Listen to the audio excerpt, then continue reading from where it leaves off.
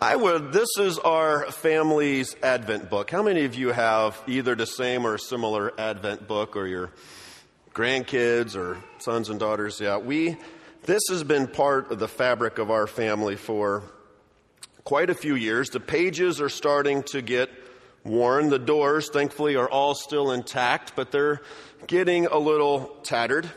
Over the years, we have had new words introduced into the Advent story, like when the angel appears and says, "Greetings, earthlings," and smirks and laughter kind of happens around the table or in the bed, wherever we're reading it. The wise men brought gifts of gold, frankincense, and myrrh.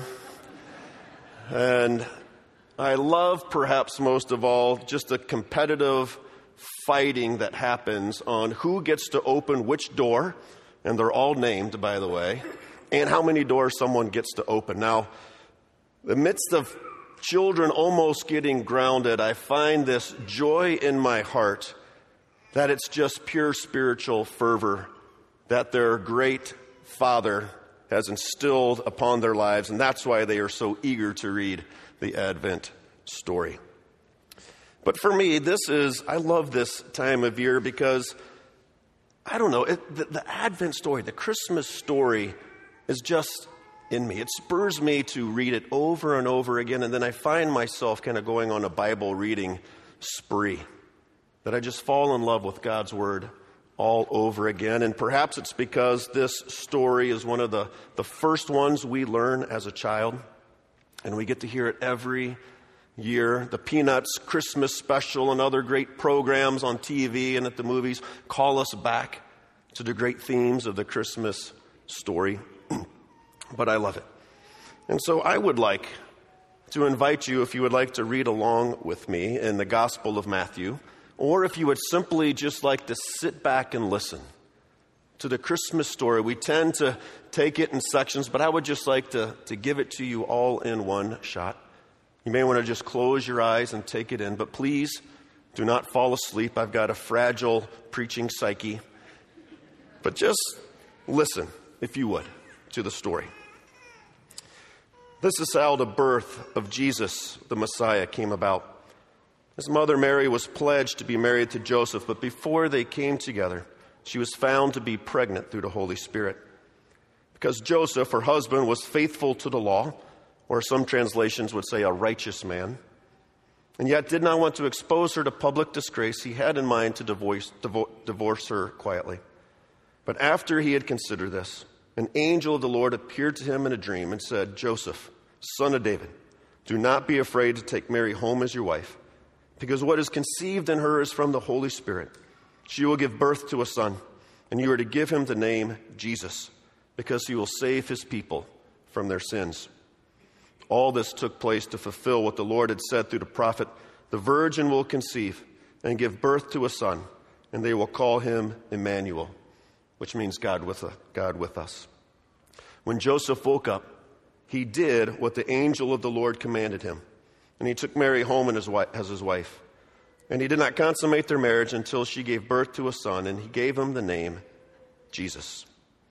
After Jesus was born in Bethlehem in Judea, during the time of King Herod, Magi from the east came to Jerusalem and asked, "Where is this one who has been born King of the Jews? We saw this star when it rose, and we have come to worship him." When the King Herod heard this, he was disturbed, and all Jerusalem with him. Now remember, the people were waiting for a Messiah, for a king.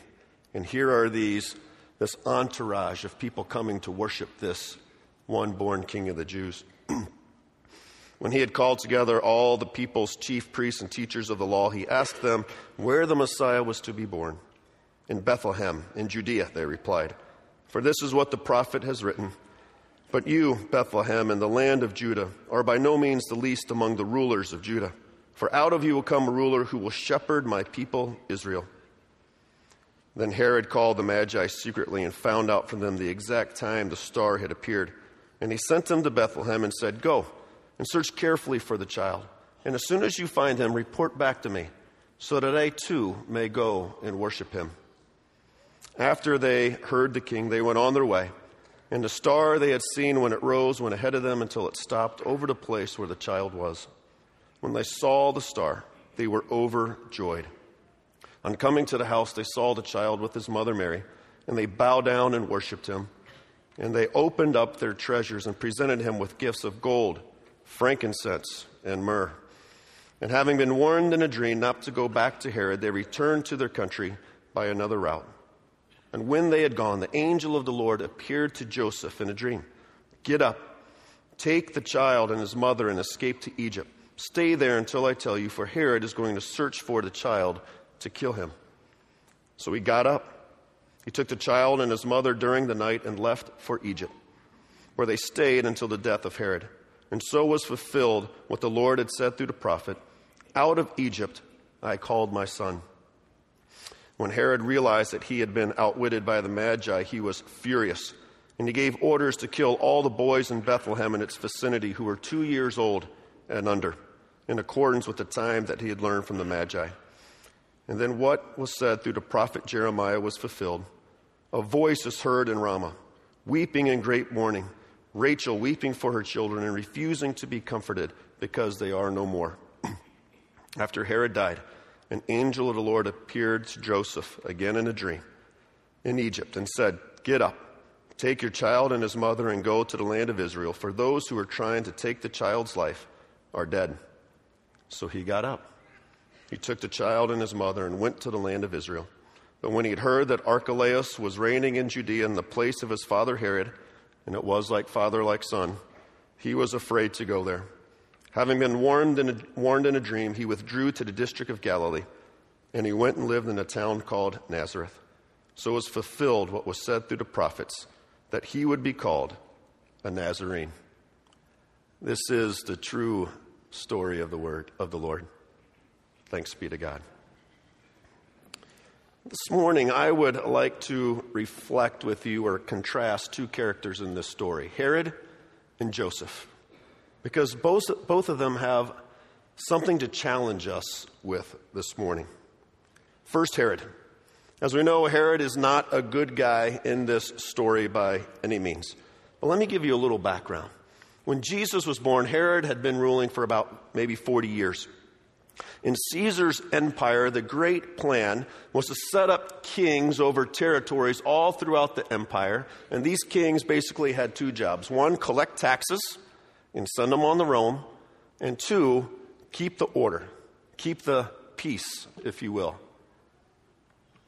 Rome wanted its due allegiance, right? And it didn't want anyone upsetting the apple cart. And Herod, for all of his flaws, and he had many, the one thing he knew how to do was keep the peace. His resume included an impressive list of personnel shakeup whenever his control or his kingship was threatened. He murdered one of his wives. He arranged a drowning accident for a brother-in-law. He hired hitmen to strangle two of his sons. Basically, Herod was going to be in control, maintain control, and nothing and no one was going to displace him from being king. And the threat of a new king of the Jews being born in his territory was not going to be accepted, and it set off in him a massacre of countless babies and young boys. Now, while the actions of Herod are extreme, and they are extreme, I think we need this part of the story because Herod challenges us in at least a couple ways. First, we know, if we were honest, the potential that lives within us to want to maintain control in some or many areas of our life, and that gets expressed in a variety of ways. I love what James, the brother of Jesus, would later write in the New Testament. He says, "What causes quarrels and fights among you? Don't they come from the desires that battle within you? What breaks the love and the joy and the peace that these candles represent?" James would say it's from your unhealthy desires and wants and entitlements and sense of control. And when we don't get what we want, when we don't get to maintain control, we get a little nasty. That's the Eric Revised Standard paraphrase of that passage. Henry Nouwen, great writer and insight into the Christian life, writes this. He says the two enemies of the spiritual life are anger and greed. What else is anger than the impulsive response to the experience of being deprived of something? When my sense of self depends on what others say of me, anger is a quite natural reaction to a critical world. And when my sense of self depends on what I can acquire, greed flares up when my desires are frustrated. Thus, greed and anger are brother and sister of a false self, fabricated by the social compulsions of an unredeemed world. Let me ask you an honest question. Do the words of James, or the insights of Henry Nouwen, or even the example of Herod himself, reveal or expose anything in you when it comes to a sense of what you can control and what you hold on to in this world? I only have to back up probably a few hours, not even a day, to say I saw it flare up in myself. This is one of our challenges. Second, Herod is also masterful at faking devotion. Perhaps similar to Herod, I wonder how many times you have mouthed that Jesus is Lord, but felt little obligation to actually align your life to what Jesus said when it comes to loving your enemies, praying for those who are difficult, for how we handle our money and our time, or how we care for the poor.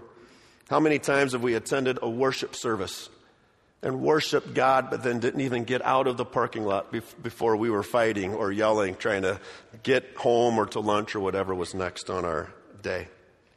Christmas calls us to true devotion, to a true story. And do we have room to grow or maybe even repent when it comes to what we profess versus how we actually live our devotion to this story?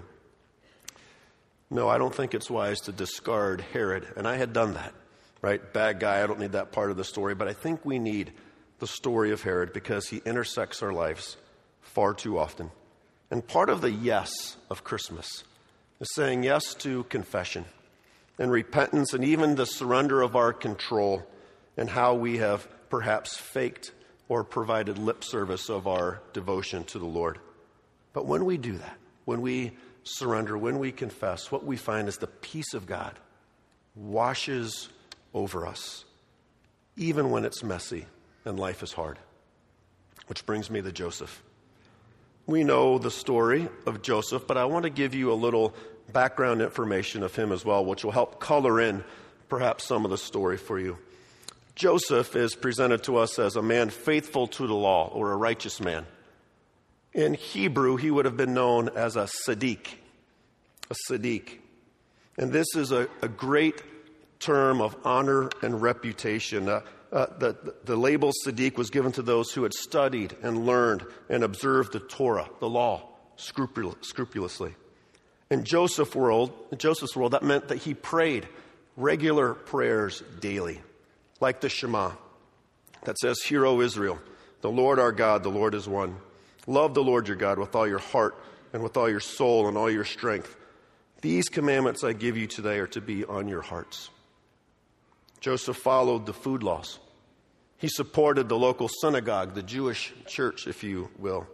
He observed the high holy days in Jerusalem. In Joseph's world, there was no reputation more desirable than Siddiq, unless you were a priest, which was uncommon, or a prophet, which was rare, or perhaps even the Messiah, which was very rare.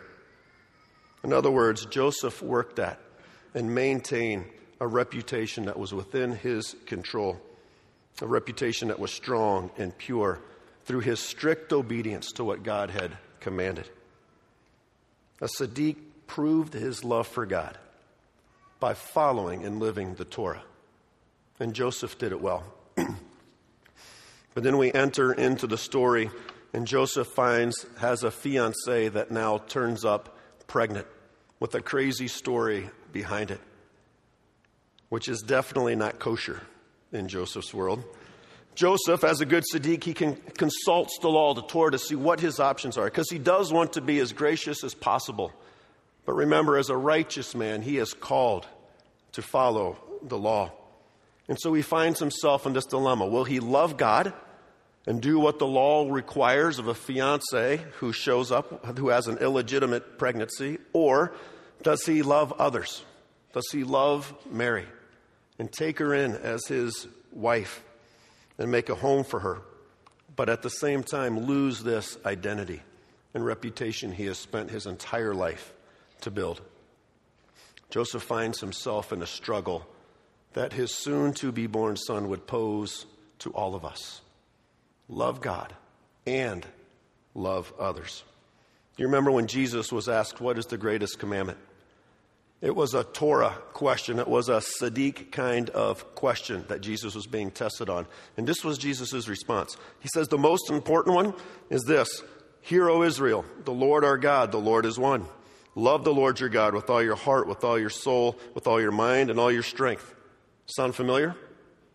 It was the first prayer a child learned in his home of a faithful family, the Shema. Jesus, probably from the time of 3, whenever he could memorize it, was saying that prayer every single day of his life. But then he adds to it, which is a little tricky because when God gives the law, he's the only one who can amend or change the law. And Jesus takes upon himself to do just that. He says, and the second is this, meaning equal, meaning alongside with it.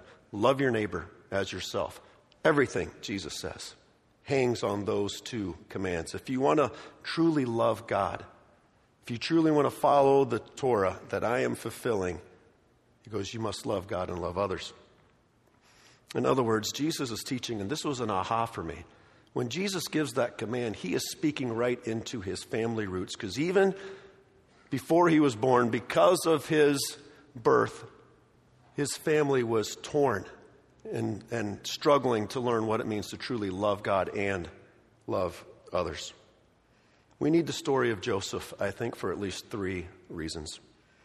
First, throughout this story, we see the repeated cycle of Joseph hearing from God. Joseph had cultivated a lifestyle of prayer, daily prayer. And I think he learned to hear the voice of God, and not just hear it, but truly listen to what God was saying in his life. The question for me, the question for you is, does part of our Christmas yes this year include a commitment to cultivate a lifestyle of prayer where we learn to hear the Lord's voice in our life and really listen to what he says? We need the story of Joseph as well because he responded to what he heard with action and obedience. Even when the actions would cost him a lifetime reputation, Joseph took faithful action because God was his king, and he would ultimately do what he said. Question for us, do we need to say a Christmas yes to be more faithfully obedient to what we already know that we should be doing, and commit ourselves with open hands to commit to a life of obedience with whatever God would bring into our life this season or even this next year? Third, we need the story of Joseph because, like the wise men, he was committed to going the long road. The long road of not just obedience, but true followership, discipleship. And the result of his commitment was that I believe he experienced a peace that just could not be explained. I mean, imagine a young dad and a young mom, the first couple years that they have this little one, right, in a story that definitely didn't fit the culture of the time, having to travel to a foreign land, which was not a short journey, to come back to your own land, but then having to live somewhere else. Can you imagine the turmoil and how hard that would have been? I can't honestly imagine what that would have been like, but I suspect that he and Mary experienced a peace that, as the scriptures would say, transcend all understanding. That kind of peace only comes when we commit ourselves to the long road of obedience and acting on what the Lord commands. So the question is, do we need to recommit ourselves to that long road of discipleship, of being a follower of Jesus? One more quote by Henry Nouwen. He says, somehow I realized that songs and music and good feelings and beautiful liturgies and nice presents, big dinners and many sweet words do not make Christmas. Christmas is saying yes to something beyond all emotions and feelings. Christmas is saying yes to a hope based on God's initiative. which has nothing to do with what I think or feel. Christmas is believing that salvation of the world is God's work, not mine. Things will never look just right. If they did, someone would be lying. But it is into this broken world a child is born who is called Son of the Most High, Prince of Peace, Savior, and I would add, Lord. What if we said yes to Christmas this year in a fresh way? What if we said yes to loving God and loving others and inviting others onto that kind of journey with us? What if we said yes to Christmas and said yes to being an obedient follower of Jesus Christ, committing our life like Joseph and Mary and even Jesus himself, who would pray, "My Father in heaven, hallowed be thy name. Your kingdom come. Your will be done." And later in his life, pray, "My God, not my will, but yours be done."